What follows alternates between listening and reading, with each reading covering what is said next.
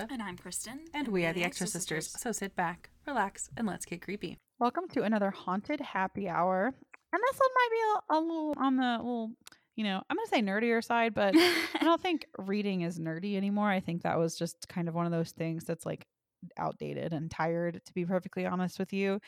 So in this one, we're going to talk about novelists and writers that kind of are more on the darker side, on the horror side of things. And when I say darker, because I actually have one that I'm going to mention that actually wasn't traditionally horror, but as has grown, people tend to think is a darker themed author. But we're going to talk about horror novelists and things that influenced even horror movies. And so we each have some authors we're going to talk about. So hopefully you find that interesting. And if you don't, well, you got a whole catalog of like 250 something plus bunch of episodes other stuff. Yeah. So feel free to go listen to those. So we're going to talk about that because we're both avid readers. Now, I will say as an adult, it's been a lot harder for me to enjoy reading because I think life as an adult reader is just hard. Yeah, it's so time consuming and hard to find the time.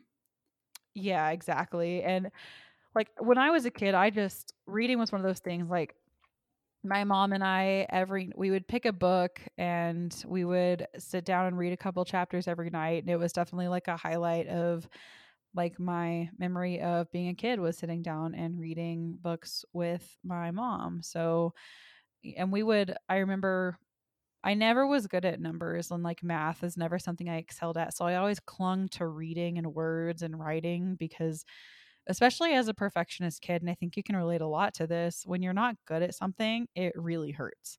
Yeah. So when you are good at something, you just cling to it all that much more. So when I realized, and when my parents realized I was going to be really good at reading, it's something that I started doing really, really young. Like I was always really ahead, of like the grade level reading or whatever. So we were, always really into like chapter books and stuff when I was a young kid. And I started getting into kind of, I'm not going to say darker things, but like I'll get into it a little bit later. But like there are horror stories for kids, Yeah, definitely. And that was something I was drawn to even then. And of course, my mom, she fucking loved these. And she still is like, if I ever have kids, which she might be a little disappointed because I don't think I will, but she fucking we read all of the Little House on the Prairie books when I was in elementary school. And I liked them, but like, now it's like when I got into Harry Potter, she was in like, church and stuff. She was like, I don't know if you should read those. There's witchcraft in them. Oh my God. Yeah. She ended up letting me That's good. It ended up being fine. Like Harry Potter was a big part of my life. She ended up taking me to all the book releases after she got over it, but she heard all of that talk, I'm from the South and, Christianity and all that stuff. But she ended up buying me one and it ended up being fine. But that's when I really started getting into, the big books and stuff. So. Yeah, definitely. I had a much different upbringing with reading. I was the only child of a single parent. My mom didn't have time to like read me bedtime stories and stuff. She was always working late or she'd bring work home. So I actually struggled. I was in remedial reading classes for a few years in elementary school, and then I ended up with this teacher, and she's still like a part of my family now. I call her my second mom. I ended up with this teacher who was my remedial reading teacher, and Jerry Sims, shout out, love you. She got me into reading and I never looked back. Like I love it so much. I'm one of those people that I have like 4 different books going at the same time and I know exactly what's going on in all of them just so I can go between different genres and stuff. Oh, I can't do that. I'm like a one thing at a time. My food can't touch. Like it's very like that's just the kind of person I am, like yeah, one thing at a time. I mean, that's a testament to teachers because you can have parents at home like I did teaching you everything. And you can have, and that's no fault of your mother. She was a single mom doing the best she could, but a teacher at school really putting in the work and being there for you. And now you're an avid reader and you may have been behind for a few years, but now obviously you're not. So yeah, exactly. I'm one of those like proof positive of we need good freaking teachers out there, and there are good ones. And they need to get paid more. Yes. Yeah. So we are going to talk about some of these authors. And now we are going to at least try to talk about authors that are a little like we're going to talk about some major names, obviously, but try to stay away from like one of the ones, obviously, that is big on my list is Stephen King. So I have read, both of us read it, which is obviously a huge undertaking. I loved it. Kristin was like, "Ugh." So, and we've read Carrie, which was wonderful. And I mean, Stephen King just has like a long list of books you can read. And also his son has written some horror novels, or at least one that I know of. And Yes. and Dean Koontz is a big one too. It's funny because with Stephen King and Dean Koontz, it's almost like if you're a Stephen King person, you don't like Dean Koontz, and if you're a Dean Koontz person, you don't like Stephen King. They have like rivalry going on. And the most infamous and famous, depending on how you feel about him, is Edgar Allan Poe. Right, definitely. And it's almost like when you look up Edgar Allan Poe, there's been a lot of things done on his short stories and but not as much as you would think as far as film goes, and not enough good stuff, Which is so upsetting. Like, he is the Dark Lord of an author. Why are we not doing more amazing films of his stuff? Like, where's The Pit and the Pendulum? An actual good movie. Where is where is The Telltale Heart? Come on, people. Oh my God. The Telltale Heart, we read that in like middle school and it blew my mind. So scary, but so good. And that's the thing, like everyone knows Edgar Allan Poe, and that's to be fair. Like that's totally fair. And you can't know Edgar Allan, like I'm sure some people, you can't know Edgar. Like I have an Edgar Allan Poe complete works, and that bitch is thick. Right. Like there's so much to Edgar Allan Poe. That man was tormented. Yes, he was. Fucked up human being.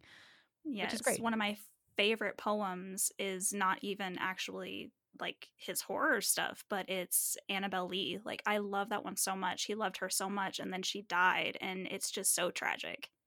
Yeah. Fucked up. He fucked up.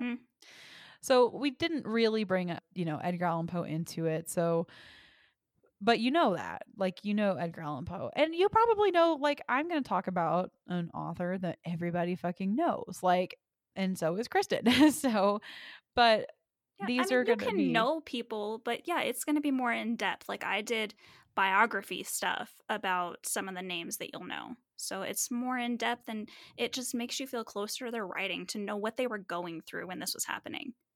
Right. And I did one where I think people know their works, but don't know who actually did it. Ah, okay.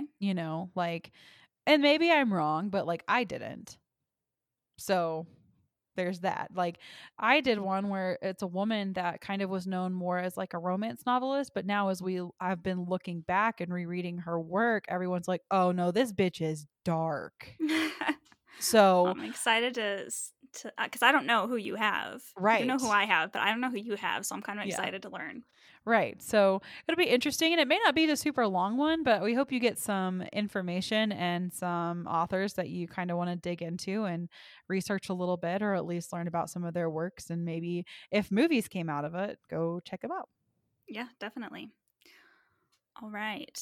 I'm going to start off with an author that most people probably know her name. It's a woman, which is amazing. And there have been numerous films of her most iconic book, and in fact there was a series a couple years ago that came out on Netflix, and this is Shirley Jackson. Jackson was born December 14th, 1916 in San Francisco, California, to Geraldine and Leslie Jackson. Her relationship with her mother was strained, as her parents had married young, and Geraldine had been disappointed when she immediately became pregnant with Shirley, as she had been looking forward to spending time with her dashing husband. Jackson was often unable to fit in with other children and spent much of her time writing, much to her mother's distress.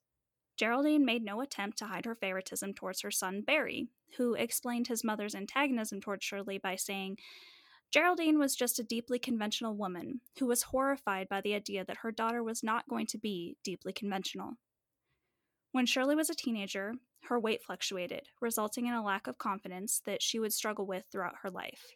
She then attended the nearby University of Rochester, where her parents felt they could maintain supervision over her studies. Jackson was unhappy in her classes there, took a year-long hiatus from her studies before transferring to Syracuse University, where she flourished both creatively and socially. Here she received her bachelor's degree in journalism. While a student at Syracuse, Jackson became involved with the campus literary magazine, through which she met her future husband, Stanley Ager Hyman. Terrible last name. Who later became a noted literary critic. After graduating, Jackson and Hyman married in 1940. They had 4 children, Lawrence, Joanne, Sarah, and Barry, who later achieved their own brand of literary fame as fictionalized versions of themselves in their mother's short stories. According to Jackson's biographers, her marriage was plagued by Hyman's infidelities, notably with his students, and she reluctantly agreed to his proposition of maintaining an open relationship. Hyman also controlled their finances, meting out portions of her earnings to her as he saw fit, despite the fact that after the success of The Lottery and later work, she earned far more than he did. Jackson's most famous story, The Lottery, first published in The New Yorker on June 26, 1948, established her reputation as a master of the horror tale. The story prompted over 300 letters from readers, many of them outraged at its conjuring of a dark aspect of human nature characterized by, as Jackson put it, bewilderment, speculation, and old-fashioned abuse. Jackson's 5th novel, The Haunting of Hill House, 1959, follows a group of individuals participating in a paranormal study at a reportedly haunted mansion.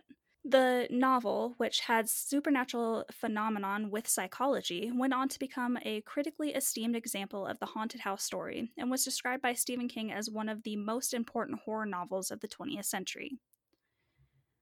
By the time The Haunting of Hill House had been published, Jackson suffered numerous health problems. She was a heavy smoker, which resulted in chronic asthma, joint pain, exhaustion, and dizziness, leading to fainting spells, which were attributed to a heart problem.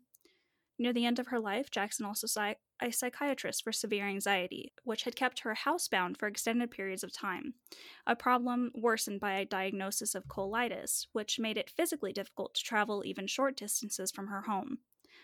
To ease her anxiety and agoraphobia, the doctor prescribed barbiturates, which at the time were considered a safe, harmless drug. For many years, she also had periodic prescriptions for amphetamines for weight loss, which may have inadvertently aggravated her anxiety, leading to a cycle of prescription drug abuse using the 2 medications to counteract each other's effects. Any of these factors, or a combination of all of them, may have contributed to her declining health. In 1965, Jackson died in her sleep at her home in North Bennington at the age of 48. Her death was attributed to a coronary occlusion due to cardiac arrest. And I have an excerpt from The Haunting of Hill House, which I thought was kind of creepy, and this is what we have. Now we are going to have a new noise, Eleanor thought, listening to the inside of her head. It is changing. The pounding had stopped, as though it had proved ineffectual, and there was now a swift movement up and down the hall, as of an animal pacing back and forth with unbelievable impatience, watching first one door and then the other, alert for a movement inside. And there was again the little bubbling murmur, which Eleanor remembered. Am I doing it? She wondered quickly. Is that me? And heard the tiny laughter beyond the door, mocking her. You know, one of the things that I don't do often is read horror, because with movies, you know, you're going to be done in an hour and a half. Mm-hmm. But with books, it's like, it's one, all up to you, and 2, these scenes can stay drawn out for as long as your mind draws them out. Right. It's not up to the screen time. And that's spooky. Definitely. Especially like you're reading about a woman who's in her head and then you're in your head, and yeah, it can be real spooky. Yeah, and that's no thank you. All right. So it was really important to me that I got a woman as well. Yeah, so that's where I'm going to start. It's actually really hard to find. Talking about so there are horror novelists. Now, we tried to stay with some of the more like older classic ones that have been around for a while. There are a ton of women doing stuff in horror right now that are active, churning out novels. I'm not saying there aren't, but like people that are currently active or have had a one-off novel recently or current, that's not what like, because if we wanted to compile a list of good horror novels for you to write by women, it'd be hundreds of books long. Right. These are influential horror novelists is what we're getting at here. Now, this one was not inherently a horror novelist or a horror writer, but I thought it was important because do you know anything about Daphne du Maurier? I do. Don't Okay. look now. Correct. Do you know what else? Son of a... Don't worry about it. We'll get there. Okay, I'm sure you'll tell me. All right. That's what we're here for. So, Daphne du Maurier was born May 13th, 1907 and died April 19th, 1989, was an English author and playwright. She's classed as a romantic novelist, but her stories are described as moody, resonant, with overtones of the paranormal. And as she got into her later, she did some short stories. Her short stories are really what resonates with horror and terror. And that's where we actually got film from. Some of our better, like more classic films in horror. So she was born in London to parents that had 3 daughters. She was actually born into an artistic family. She was born to an actor manager, Sir Gerald du Maurier, and actress Muriel Beaumont. Her mother was a maternal niece of journalist, author, and lecturer William Beaumont, and her grandfather was author and Punch cartoonist George du Maurier, who created the character of Svengali in 1894 novel Tribly. Her elder sister also became a writer, and her younger sister was a painter. So, all very artsy. So, her family connections helped her career, obviously, because when you have that many people that are doing that much stuff, especially, your father being Sir Gerald du Maurier, Right. you're gonna, that helps, Just a little bit. Yep. Her first novel was published in 1931, but her biggest novel, was called Rebecca. It was published in 1938. Ah, okay, yep. Yep. And that is probably her most successful works. It immediately sold about 3 million copies between 1938. Well, not immediately, I'm sorry. Between 1938 and 1965, it sold about 3 million copies, and it has never gone out of print and has been adapted for both stage and screen several times. In the US, she won the National Book Award for Favorite Novel of 1938 and was voted by members of the National Booksellers Association. In the UK, it was listed at number 14 of the nation's best loved novels on the BBC's 2003 survey, The Big Read. She wrote things like The Scapegoat, The House on the Strand, and The King's General. And here's where it gets into our realm. So she has written some other novels that have been adapted for screen called Jamaica Inn, Frenchman's Creek, Hungry Hill, and My Cousin Rachel. Okay. So she wrote this kind of compilation of short stories called The Apple Tree, a short novel and several long stories. And she wrote another name it goes by is in the United States, it's called The Birds and Other Stories. Okay, so Alfred Hitchcock really liked her because he also did Rebecca. Correct. Interesting. Now, okay. She hated The Birds from 1963. Really? Yep. Alfred Hitchcock read her short story one time and adapted it to screen. And she was like, did he even fucking read it? Did he even fucking read it? And basically, Alfred Hitchcock was like, I mean, nah. Like he did, but he basically said, I'll read it and then I'll make it what I want to make it. Is essentially what he said. So, and that's very Alfred Hitchcock. That's very directors. Yeah, exactly. So the second movie that we had made was, like Kristin said, Don't Look Now. And it was, the supernatural tale about a married couple grieving the death of their daughter, set in Venice, famous for a graphic sex scene between the film's leads. And that is part of her story. Oh, really? Yep. So her basically works as she got a little bit older, like I was saying, did get a little bit more. They have a lot of like paranormal tones. Like they definitely horror really took root, and she really liked Don't Look Now. So she wrote to the director that he had succeeded admirably, praising him for actually adding a more depth to unconscious thoughts that might have been her own. And she said, "It's in the unconscious, of course, that the horror takes root." And as Thompson so accurately describes the source of her talent, she could take ordinary nervousness and build it. This is what the director said. I'm sorry. She could take ordinary nervousness and build it into dread. And so while she started out as a romance novelist, we got horror from her. We got The Birds and we got Don't Look Now, which we also have Hitchcock doing, like you said, Rebecca. Mm-hmm. So, and apparently in her, now I haven't read the Jamaica Inn, also apparently has some interesting overtones there. And she hated being categorized as a romance novelist. Really? Because her novels very rarely have a happy ending and often have very sinister overtones and shadows of the paranormal. So she has more in common with what she said were sensation novelists.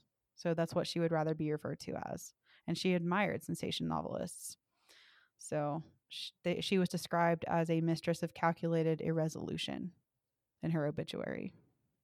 Interesting. She did not want to put her readers' minds at rest, and she wanted her riddles to persist. She wanted the novels to continue to haunt us beyond their endings, is what someone wrote about her.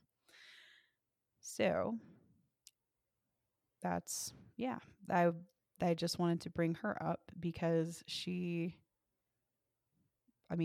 Birds, Hitchcock, and Don't Look Now. Yeah, just especially that quote at the end that you just said, "Don't look now," I think about a lot. Just like randomly, it'll pop into my head just the storyline and how sad it was at the end.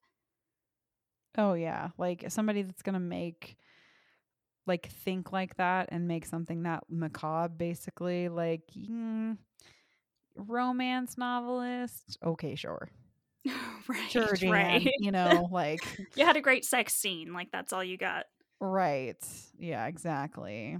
So I don't know about that one. So yeah. All right. The next one I'm going to do is my longest one because it is so in depth, and this person is, I don't know, so weird but awesome. And everyone will know this name, and this is H.P. Lovecraft. Yes. And that's why you really wanted to do this, wasn't it? What I originally wanted to do was I thought it might be cool if we could read some of these stories on here for you and kind of creep you guys out, but just with copyright issues and everything, it's just not working out great. But yeah, this was part of it because I didn't know anything about H.P. Lovecraft. And Connor, I don't know, a few months ago, he was like, "Have you ever looked into H.P. Lovecraft's life? Because it is fucked up." And I did. And I was like, "Oh my God, we should talk about this because it is fucked up." Interesting. All right, let's go. Howard Phillips Lovecraft was born in Providence, Rhode Island on August 20th, 1890, and was the only child to Susie and Winfield Lovecraft. In April 1893, after a psychotic episode in a Chicago hotel, Winfield was committed to Butler Hospital in Providence. Though it's not clear who reported Winfield's prior behavior to the hospital, medical records indicate that he had been, quote unquote, doing and saying strange things at times, for a year before his commitment. Winfield spent 5 years in Butler before dying in 1898. His death certificate listed the cause of death as general paresis, a term synonymous with late-stage syphilis. Throughout his life, Lovecraft maintained that his father fell into a paralytic state due to insomnia and being overworked, and remained that way until his death. It is not known whether Lovecraft was simply kept ignorant of his father's illness, or whether his later remarks were intentionally misleading. After his father's hospitalization, Lovecraft resided in the family home with his mother, his maternal aunts Lillian and Annie, and his maternal grandparents, Whipple and Roby. According to the accounts of family friends, Susie doted on the young Lovecraft to a fault, pampering him and never letting him out of her sight. Lovecraft later recollected that after his father's illness, his mother was permanently stricken with grief. Whipple became a father figure to Lovecraft in this time. Lovecraft noting that his grandfather became the center of my entire universe. Whipple, who traveled often on business, maintained correspondence by letter with the young Lovecraft, who, by the age of 3, was already proficient at reading and writing. He encouraged the young Lovecraft to have an appreciation of literature, especially classical literature and English poetry. In his old age, he helped raise the young H.P. Lovecraft and educated him not only in the classics, but also in original weird tales of winged horrors and deep, low moaning sounds, which he created for his grandchild's entertainment. While there is no indication that Lovecraft was particularly close to his grandmother Roby, her death in 1896 had a profound effect. By his own account, it sent his family into a gloom from which it never fully recovered. His mother's and aunts' wearing of black mourning dresses terrified him, and it is at this time that Lovecraft, approximately 5.5 years old, started having nightmares that would inform his later writing. Specifically, he began to have recurring nightmares of beings he termed night gaunts. Their appearance he credited to the influence of Doré's illustrations, which would whirl me through space at a sickening rate of speed, the while fretting and impelling me with their detestable tridents. 30 years later, night gaunts would appear in Lovecraft's writing. Lovecraft has said that as a child, he was enamored of the Roman pantheon of gods, accepting them as genuine expressions of divinity and foregoing his Christian upbringing. He recalled at 5 years old being told Santa Claus did not exist and retorting by asking why God is not equally a myth. At age of 8, he took a keen interest in the sciences, particularly astronomy and chemistry. He also examined the anatomy books available to him in the family library, learning the specifics of human reproduction that had yet to be explained to him, and found that it virtually killed my interest in the subject. By 1900, Whipple's various business concerns were suffering a downturn and slowly reducing his family's wealth. He was forced to let his family's hired servants go, leaving Lovecraft, Whipple, and Susie, being the only unmarried sister, alone in the family home. In the spring of 1904, Whipple's largest business venture suffered a catastrophic failure. Within months, he died due to a stroke at age 70. After Whipple's death, Susie was unable to support the upkeep of the expensive home and on what remained of the Phillips estate. Later that year, she was forced to move herself and her son to a small duplex. Lovecraft has called this time one of the darkest of his life, remarking in a 1934 letter that he saw no point in living anymore. In fall of the same year, he started high school. Much like his earlier school years, Lovecraft was at times removed from school for long periods for what he termed near breakdowns. He did say, though, that while having some conflicts with teachers, he enjoyed high school, becoming close with a small circle of friends and performed well academically, excelling in particular at chemistry and physics. It was in 1908, prior to his high school graduation, that Lovecraft suffered another health crisis of some sort, though the instance was seemingly more severe than any prior. The exact circumstances and causes remain unknown. The only direct records are Lovecraft's own later correspondence, wherein he described it variously as a nervous collapse and a sort of breakdown, in one letter blaming it on the stress of high school despite his enjoying it. In another letter concerning the events of 1908, he notes, "I was and am prey to intense headaches, insomnia, and general nervous weakness, which prevents my continuous application to anything." In winter of 1918-1919, Susie, exhibiting symptoms of a nervous breakdown of some sort, went to live with her elder sister Lillian. It is unclear what Susie may have been suffering from. I mean, if her husband had syphilis, sounds like she did too. No kidding. Neighbor and friend of Clara Hess, interviewed in 1948, recalled instances of Susie describing weird and fantastic creatures that rushed out from behind buildings and from corners at dark. Whatever the causes, in March 1919, they resulted in Susie being committed to Butler Hospital, like her husband before her. Lovecraft's immediate reaction to Susie's commitment was visceral, writing to Kleiner that existence seems of little value, and that he wished it might terminate. Lovecraft periodically visited Susie and walked the large grounds with her. Late 1919 saw Lovecraft becoming more outgoing, After a period of isolation, he began joining friends in trips to writer gatherings. In early 1920, at an amateur writer convention, he met Frank Belknap Long, who would end up being Lovecraft's most influential and closest confidant for the rest of his life. This period also proved to be the most prolific of Lovecraft's short story career. It was later in 1920 that Lovecraft began publishing the earliest stories that fit into the Cthulhu mythos. On May 24, 1921, Susie died in Butler Hospital due to complications from a gallbladder surgery 5 days earlier. Lovecraft's initial reaction, expressed in a letter 9 days after Susie's death, was that of an extreme nervous shock that crippled him physically and emotionally, again remarking that he found no reason he should continue living. Despite Lovecraft's reaction, he continued to attend amateur journalist conventions. It was at one such convention in July that Lovecraft met Sonia Green. Lovecraft and Green married on March 3, 1924, and relocated to her Brooklyn apartment at Flatbush Avenue. She thought he needed to leave Providence to flourish and was willing to support him financially.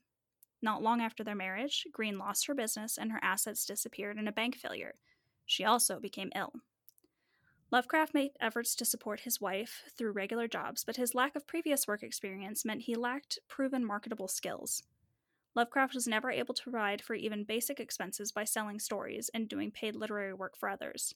He lived frugally, subsisting on an inheritance that was nearly depleted by the time he died.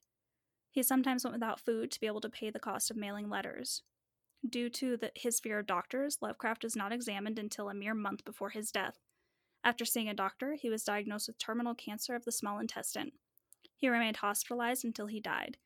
He lived in constant pain until his death on March 15, 1937, in Providence. In accordance with his lifelong scientific curiosity, he kept a diary of his illness until he was physically incapable of holding a pen. And then I have an excerpt from The Festival. At this horror I sank nearly to the lichened earth, transfixed with a dread not of this nor any world, but only of the mad spaces between the stars. Out of the unimaginable blackness beyond the gangrenous glare of that cold flame, out of the Tartaran leagues through which the oily river roiled, uncanny, unheard, and unsuspected, there flopped rhythmically a horde of tame, trained, hybrid-winged things that no sound eye could ever wholly grasp, or sound brain ever wholly remember. They were not altogether crows, nor moles, nor buzzards, nor ants, nor vampire bats, nor decomposed human beings, but something I cannot and must not recall. You know, the whole not being able to, this is kind of fucked up, but you know, his life's kind of super fucked up. Yeah. But that just reminded me, like, you know, not being so sick you can't hold a pen, like, like thinking about that kind of pain, like like that's how bad my dad got. Like that shit is real. Like, yeah, being in that much pain for like that long, and like his whole like death leading up to, I mean, for being like a, you know, giving us so much, like, you know, in horror, like in his whole life essentially being a horror. I mean, I guess it's fitting, but it's also like, yeah, it's unfortunate, you know. It's so sad. Like, I mean, his mom had money and lost it. His grandparents had money and lost it. He ends up with a wife who has money and loses it. It's almost like, are you the bad luck at this point? Yeah, like the Which X is so factor. Sad. Mm-hmm. Yeah. So Megan, the next one that I have, his name is Robert Bloch. Do you know who that is? It sounds vaguely familiar. Okay. Robert, I'm going to hold off on what he specifically what he's best known for until I get there, because I think, I don't know, it's an exciting reveal. Okay. Robert Bloch was an American fiction writer, primarily of crime, horror, fantasy, and sci-fi from Milwaukee, Wisconsin. His fondness for a pun is evident in the titles of his story collections, such as Tales in a Jugular Vein, Such Stuff as Screams Are Made Of, and Out of the Mouths of Graves. Bloch wrote hundreds of short stories over 30 novels. He was one of the youngest members of the Lovecraft Circle and began his professional writing career immediately after graduation, age 17. He was a protege that of matched up. Huh? That matched up. I did Lovecraft and now. Yep. Protege. He was a protege of H.P. Lovecraft, who was the first to seriously encourage his talent.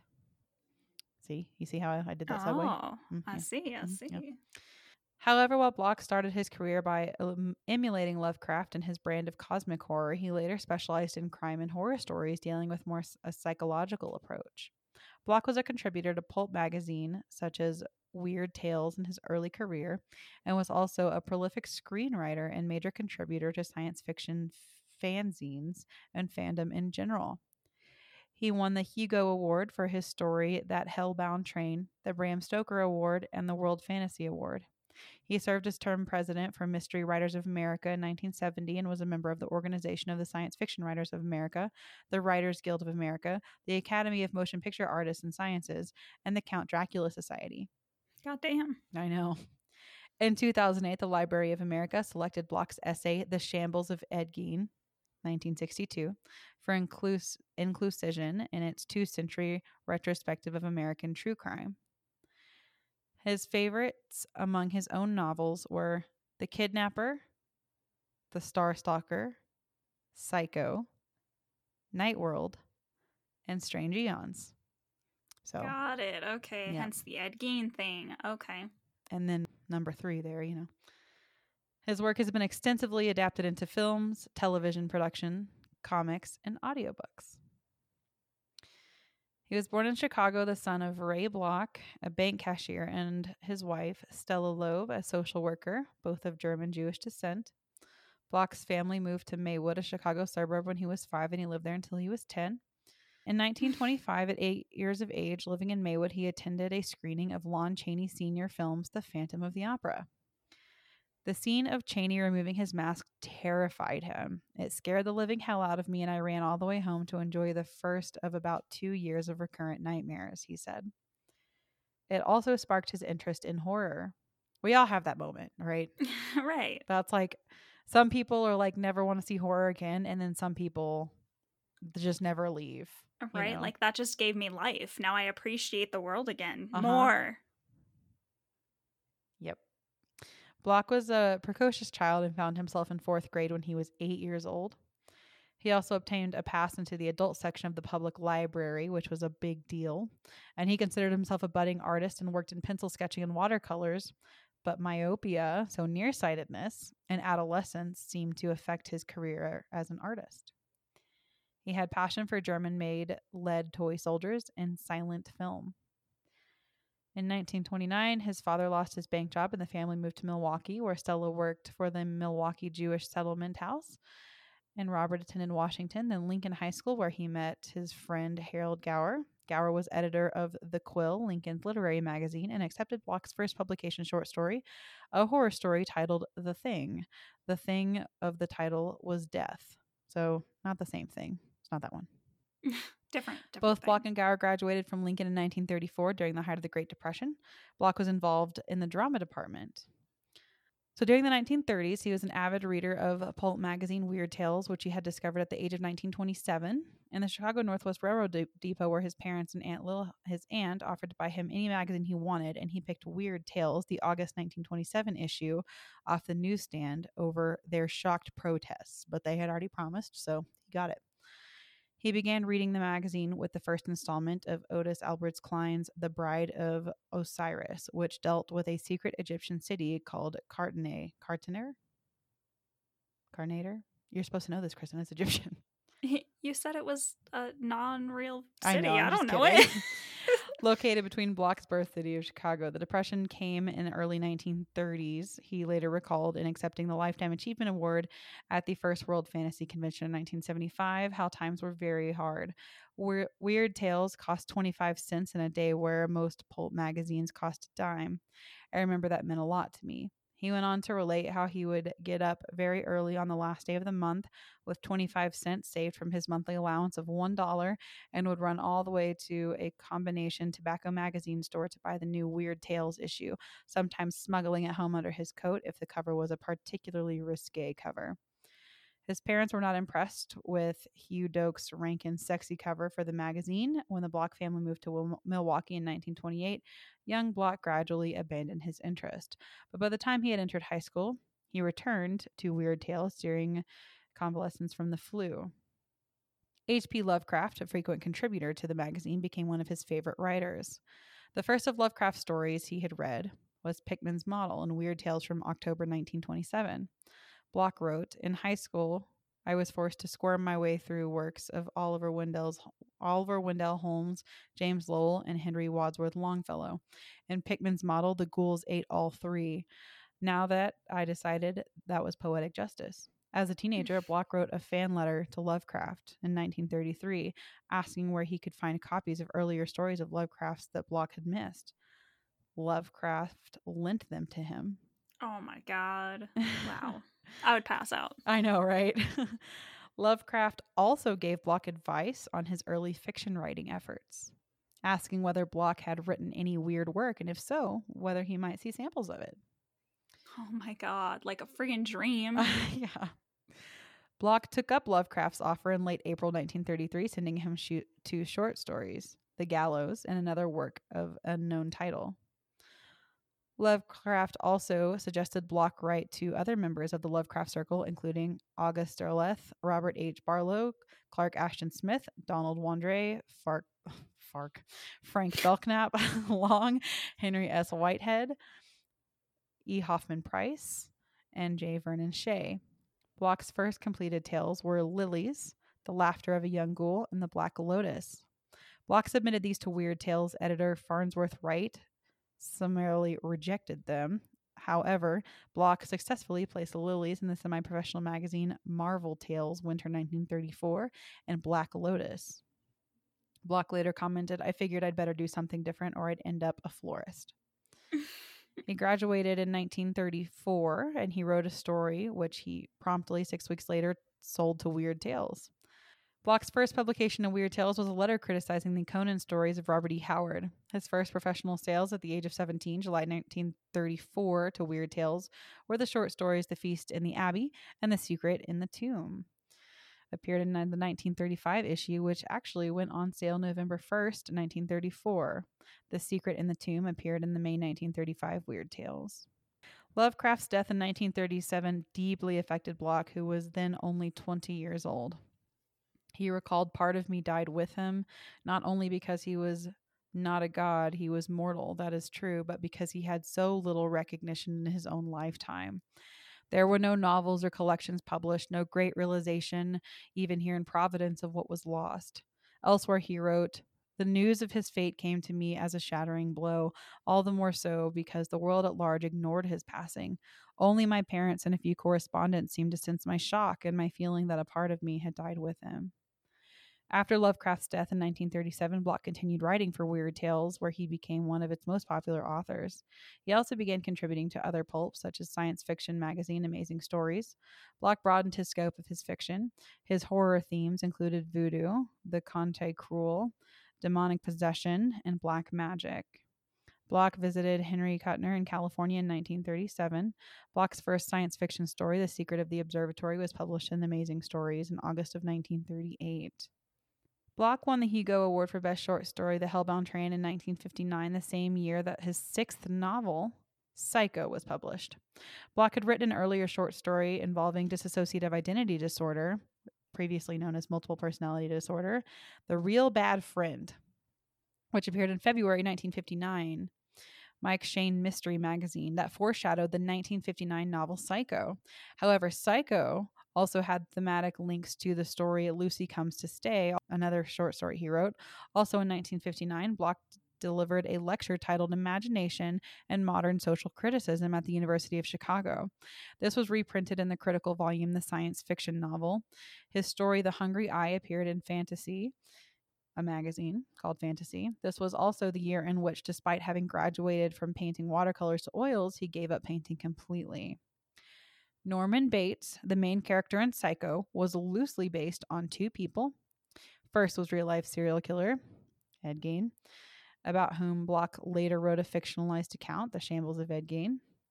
The story can be found in Crimes and Punishment, The Lost Block, Volume 3. Second, it has been indicated by several people, including Noel Carter, wife of Lynn Carter, and Chris Steinbrunner, as well as an allegedly by Block himself, that Norman Bates was partly based on Calvin Beck, publisher of Castle of Frankenstein. Block's basing of the character of Norman Bates on the serial killer is discussed in the documentary Ed Gein, The Ghoul of Plainfield, which can be found on disc 2 of the DVD release of the remake of the Texas Chainsaw Massacre. However, Block also commented that it was in the situation itself, a mass murderer living undetected and unsuspected in a typical town in middle America, rather than the serial killer himself who sparked Block's storyline. He writes, "Thus the real-life murderer was not the role model for my character, Norman Bates. Ed didn't own or operate a motel. Ed didn't kill anyone in the shower. Ed wasn't into taxidermy. Ed didn't stuff his mother, keep her body in the house, dress into a drag outfit, or adopt an alternative personality. These were the functions and characteristics of Norman Bates, and Norman Bates didn't exist until I made him up. Out of my own imagination, I add, which is probably the reason so few offer to take showers with me." Though Block had little involvement with the film version of the novel, which was directed by Alfred Hitchcock from an adapted screenplay by Joseph Stefano, he was to become most famous as its author.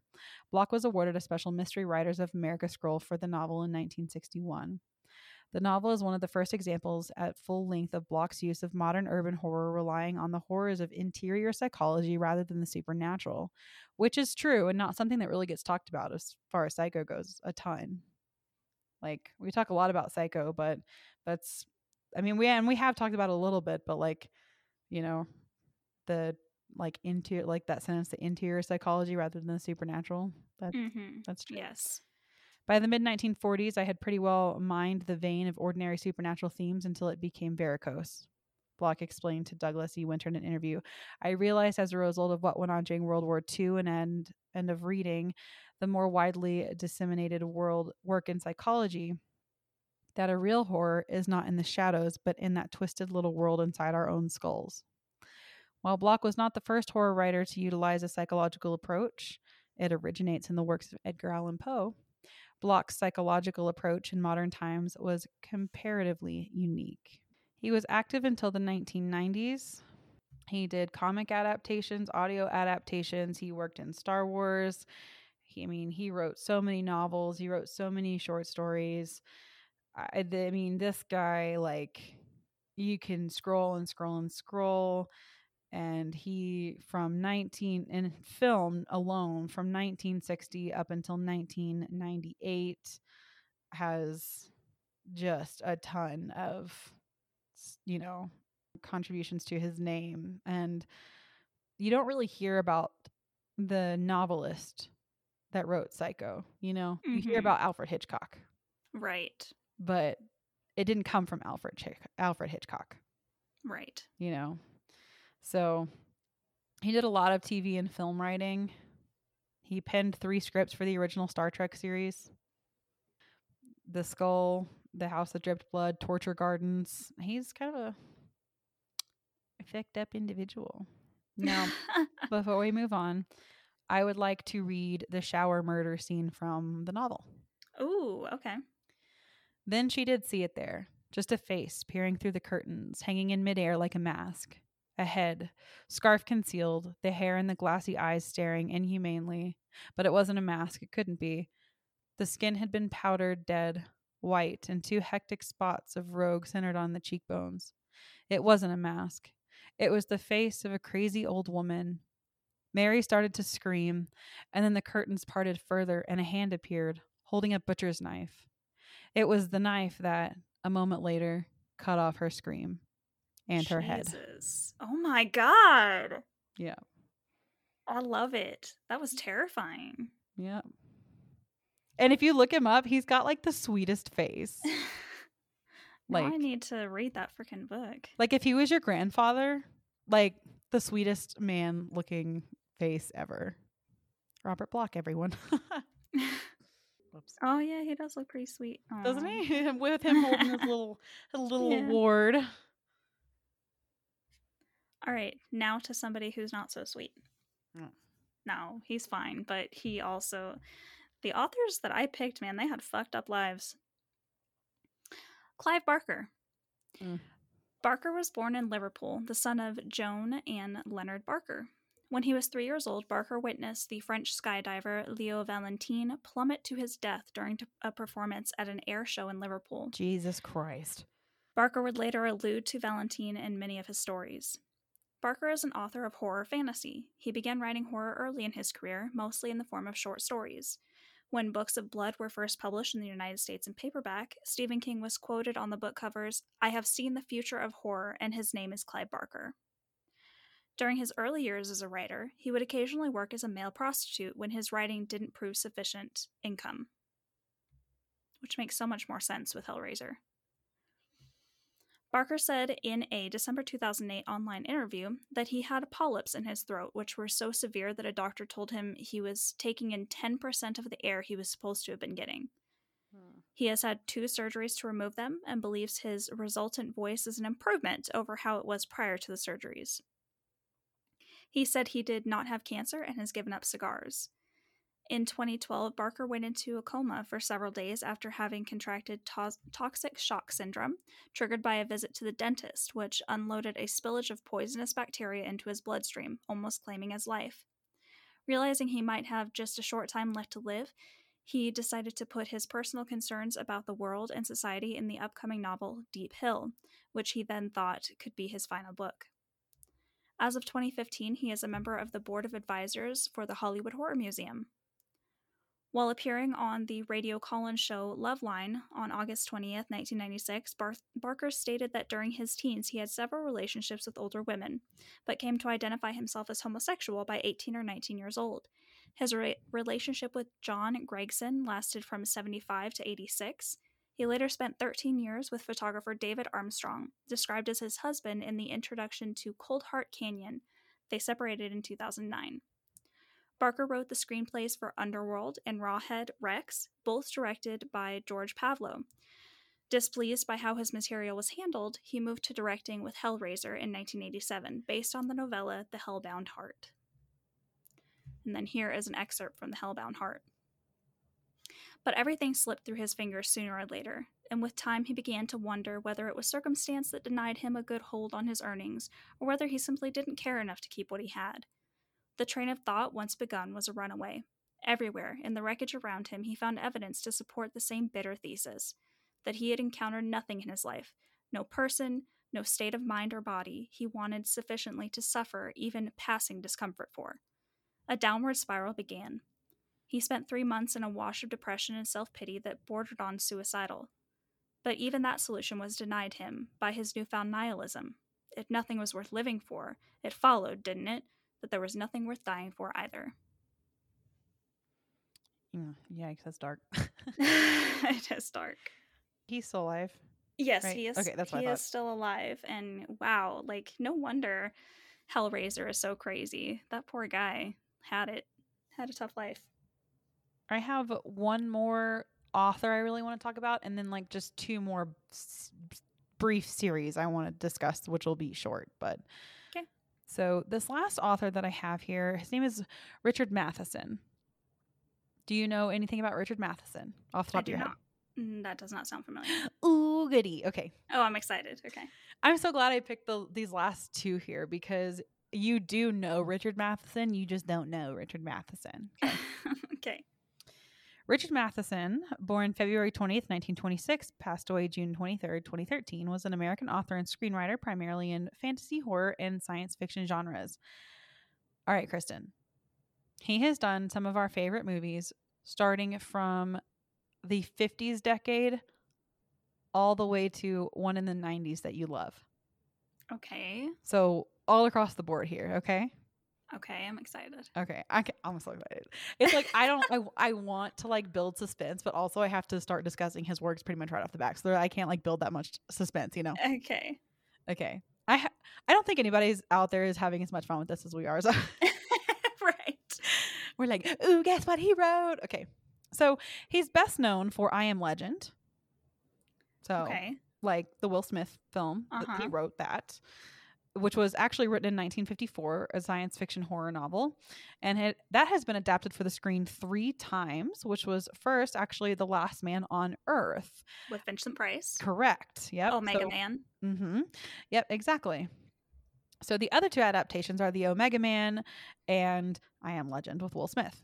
And he wrote 16 television episodes of Twilight Zone, Oh my God. including the popular Nightmare at 20,000 Feet and Steel, as well as several adaptations of Edgar Allan Poe stories for the American International Pictures House of Usher, The Pit and the Pendulum, Tales of Terror, and The Raven. Of course, they weren't like, major films, but, Yeah. it'd be like that. And he adapted his 1971 short story Duel as a screenplay directed by Steven Spielberg for the television film Duel. Oh my God, I've been wanting to watch that recently. Okay. Yeah. All right. So, okay, let's get into it, and then I'll tell you what else he did. Let's get into it. Oh my God. Okay, there's more. All right. There's more. Ready. I Am Legend is the main one, but is like the big one that everyone Yeah. knows. But what I'm Right. excited to tell you about is the one from the 50s, because Okay. we love that one. We love it. Okay. Matheson was born in Allendale, New Jersey, to Norwegian immigrants, Bertolf and Fanny Matheson. They divorced when he was 8, and he was raised in Brooklyn, New York by his mother. We love that. Single moms, go ahead. His early writing influences were the film Dracula, novels by Kenneth Roberts, and a poem which he read in the newspaper, the Brooklyn Eagle, where he published his first short story at age 8. He entered Brooklyn Technical High School in 1939, graduated in 1943, and served in the Army in Europe during World War II. This formed the basis for the 1960 novel The Beardless Warriors. He attended the Missouri School of Journalism at the University of Missouri, earning his BA in 1949, and then moved to California. So in the 1950s and 1960s, his first written novel, Hunger and Thirst, was ignored for decades before eventually being published in 2010. But his short story, Born of Man and Woman, was published in... Now remember, his first novel, he had success for years after he wrote his first novel. He died in 2013 and it wasn't published till 2010. Oh my God. Yeah. In summer 1950, the New Quarterly's third issue, and he was published in the magazine of fantasy and science fiction, his short story Born of Man and Woman, and this is when he started gaining attention. It is the tale of a monstrous child chained by his parents in the cellar, cast as the creature's diary in non-idiomatic English. Later that year, he placed stories in the first and third numbers of Galaxy Science Fiction, a new monthly. His first anthology of work was published in 1954. Between 1950 and 1971, he produced dozens of stories, frequently blending elements of sci-fi, horror, and fantasy. He was a member of Southern California Sorcerers in 1950s and 60s, which included Ray Bradbury, George Clayton Johnson, William F. Nolan, Jerry Soule, and several other notable authors. Several of his stories, including Third from the Sun, Deadline, and Button Button, are simple sketches with twist endings. Others, like Trespass, Being, and Mute, explore their characters' dilemmas over 20 or 30 pages. He dabbles in satirical humor, horror, but he also gets much, much darker. Many of his dabbling in paranoia, and then in between, he even talks about scientists and superheroes. So he really goes all across the board here. But Matheson's one of his very first ones that take off, one of his other early novels, The Shrinking Man, was adopted in 1957 as The Incredible Shrinking Man. Yeah. Yep. And was obviously, that took off. So Matheson wrote screenplays, obviously, for, I talked about, The Twilight Zone. And then later in the 70s and 80s, he earned an Edgar Award for Mystery Writers of America for teleplay for The Night Stalker, one of two TV movies written by Matheson and directed by Dan Curtis. The other was The Night Strangler, which preceded the TV series The Night Stalker. Matheson worked extensively with Curtis. The 1977 movie Dead of Night features 3 stories written by the screen by Matheson.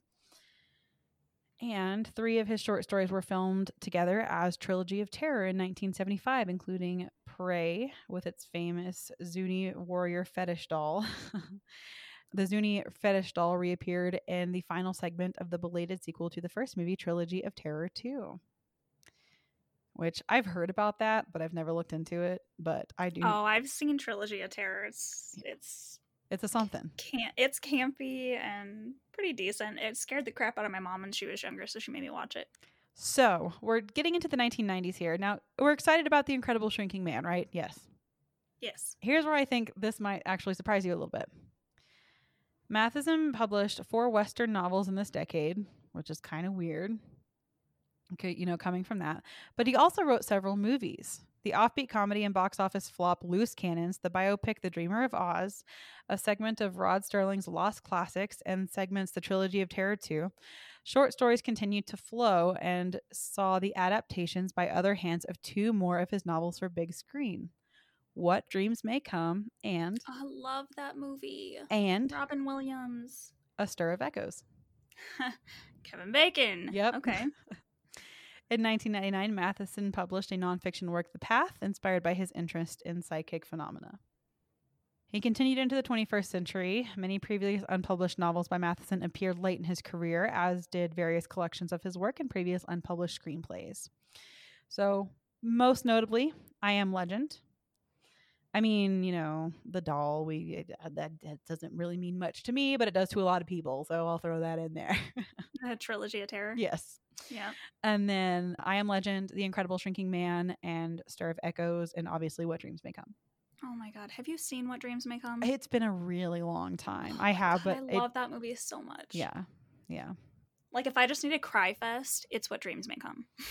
Now, I have 2 quotes from him. One of them is from What Dreams May Come, and then one of them is from The Thing. And these are actually show how dark Richard Matheson is, because they're very rough. So the first one is from What Dreams May Come. They think of suicide as a quick route to oblivion and escape. Far from it. It merely alters a person from one form to another. Nothing can destroy the spirit. Suicide only precipitates a darker continuation of the same conditions from which escape was sought, a condition under circumstances so much more painful. And then this next one, we've forgotten much. How to struggle, how to rise to dizzy heights and sink to unparalleled depths. We no longer aspire to anything. Even the finer shades of despair are lost to us. We've ceased to be runners. We plod from structure to conveyance to employment and back again. We live within the boundaries that science has determined for us. The measuring stick is short and sweet. The full gamut of life is a brief, shadowy continuum that runs from gray to more gray. The rainbow is bleached. We hardly know how to doubt anymore. And that is from The Thing. Damn. Yeah, right? All right, so the last 2 things I want to talk about are actually for those of you with kiddos out there that might be interested in like horror, or that you kind of want to introduce to horror. Obviously, my first recommendation is going to be Coraline if you have someone that's like into chapter books already. I mean, I guess these are chapter books, but that one's kind of a more like older. I actually read that like in high school, but Coraline didn't come out till 2009, so I was already like a junior. So, but you can read that younger. Now, obviously, R.L. Stine. Mm-hmm. So, absolutely. Yeah. I'm not really going to I'm not going to do a whole nother like bio, and go through all that. But R.L. Stine wrote the Goosebumps series. And if you don't fucking know. And Fear Street.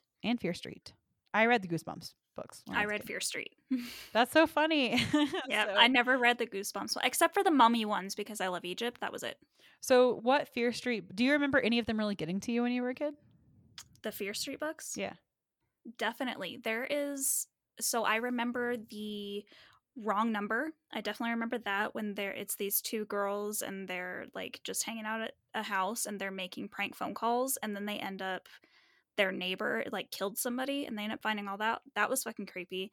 And then the one that I always end up wanting to reread this book periodically, it's called Trapped.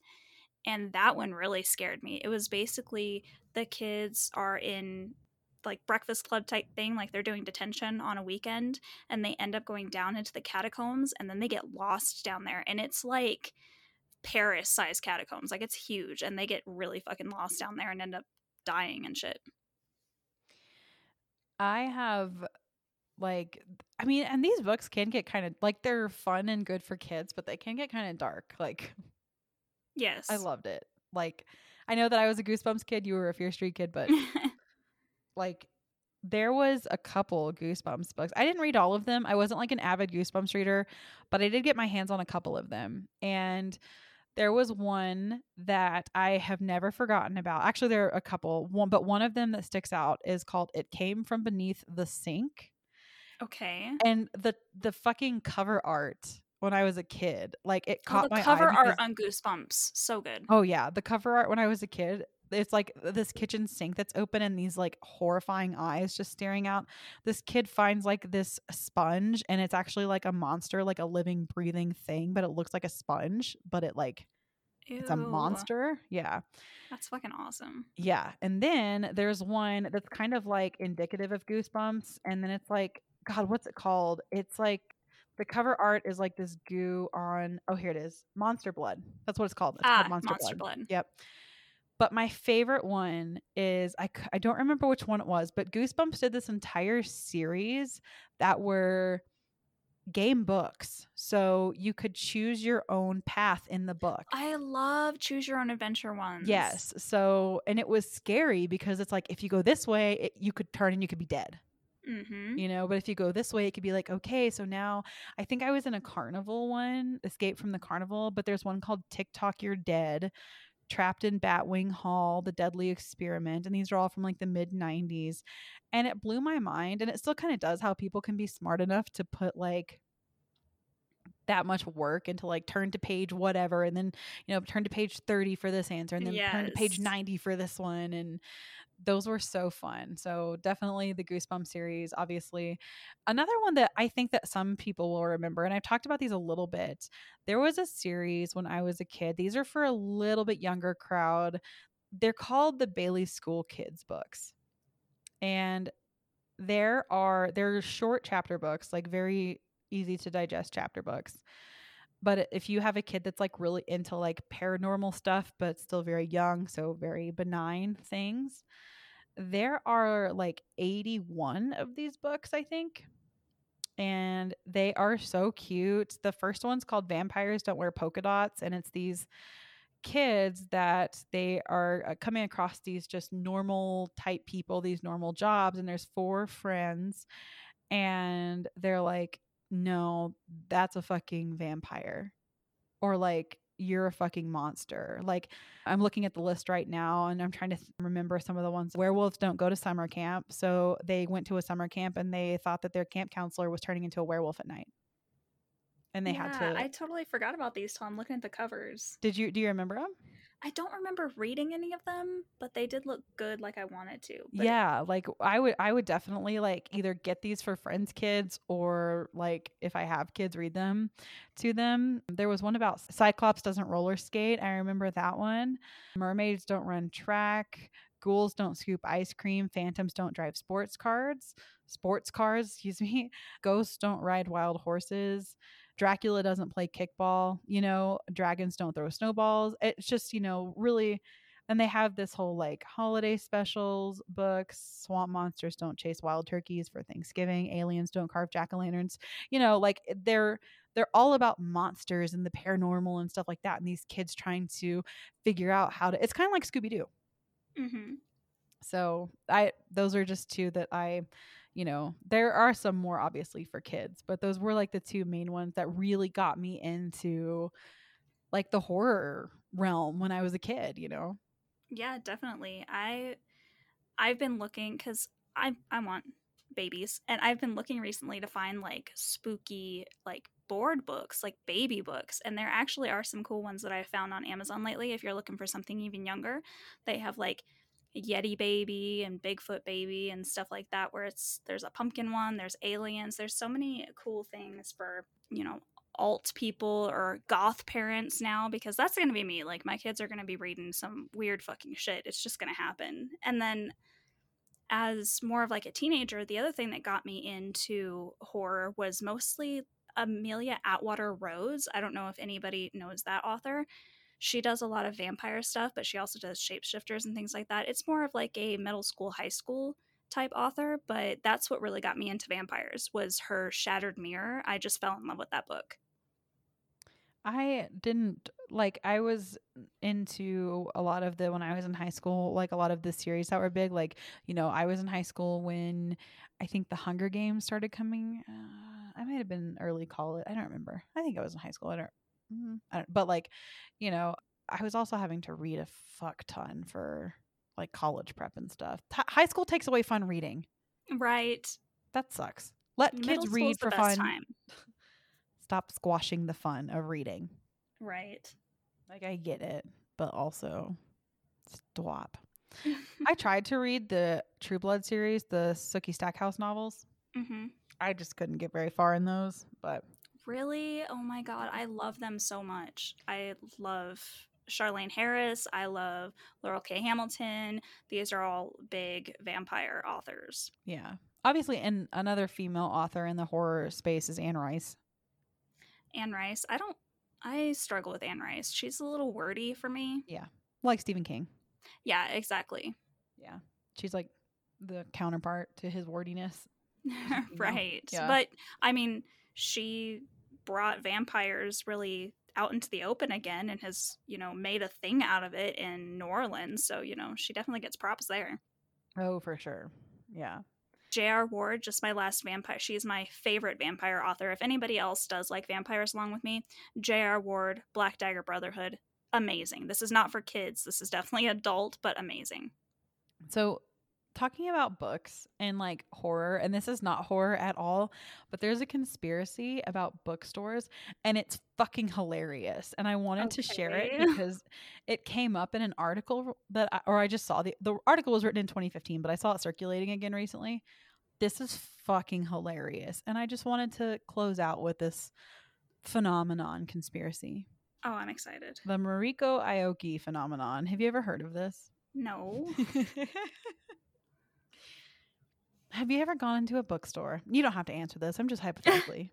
Okay. Have you ever walked into a bookstore and just been browsing and been like, I got a shit? Well, you're not alone. What the fuck? Okay. There is an expression, a Japanese expression referring to the urge to really have to shit that is suddenly felt after entering a bookstore. What the fuck? The phenomenon's name derives from the name of a woman who mentioned the phenomenon in a magazine in an article in 1985. And according to a Japanese social psychologist, the specific causes that trigger the urge in a bookstore are not yet clearly understood as of 2014. But apparently, this is a whole thing. This urge cannot be explained from a medical perspective as a single pathological concept, but according to a number of discussions on the topic, even if it can be sufficiently found that the phenomenon actually exists, it is a concept that would be difficult to be deemed a specific pathological entity. So apparently everyone shits in a Barnes & Noble. I've never had that problem. I've never walked into a bookstore and gone, I gotta go. Ever. What the hell? And then it's named after her? Like, that's terrible. That is not a good thing to be known for. Yeah. Yeah. Wow. And I saw like a thing about it and there were like 100-something thousand like reactions and stuff that were like, yeah. It's a thing. What the hell is wrong with you people? Well, I don't know. Maybe it's like the smell of books is like comforting like home and your body's like, yes, we are home. Let's shit. Maybe that's it. People are used to reading on the toilet. They're like, all right, you got a book. Let's go. Yeah, I don't know. Oh, wow. Wow. And with that, thank you so much for joining us for this happy hour. We hope you enjoyed learning about some of these writers. We hope it kept your interest. If it didn't, I mean, that's okay. But I mean, I thought it was interesting, so. And we hope this made you need to go take a shit. Yeah, Until next you're welcome. time, stay creepy.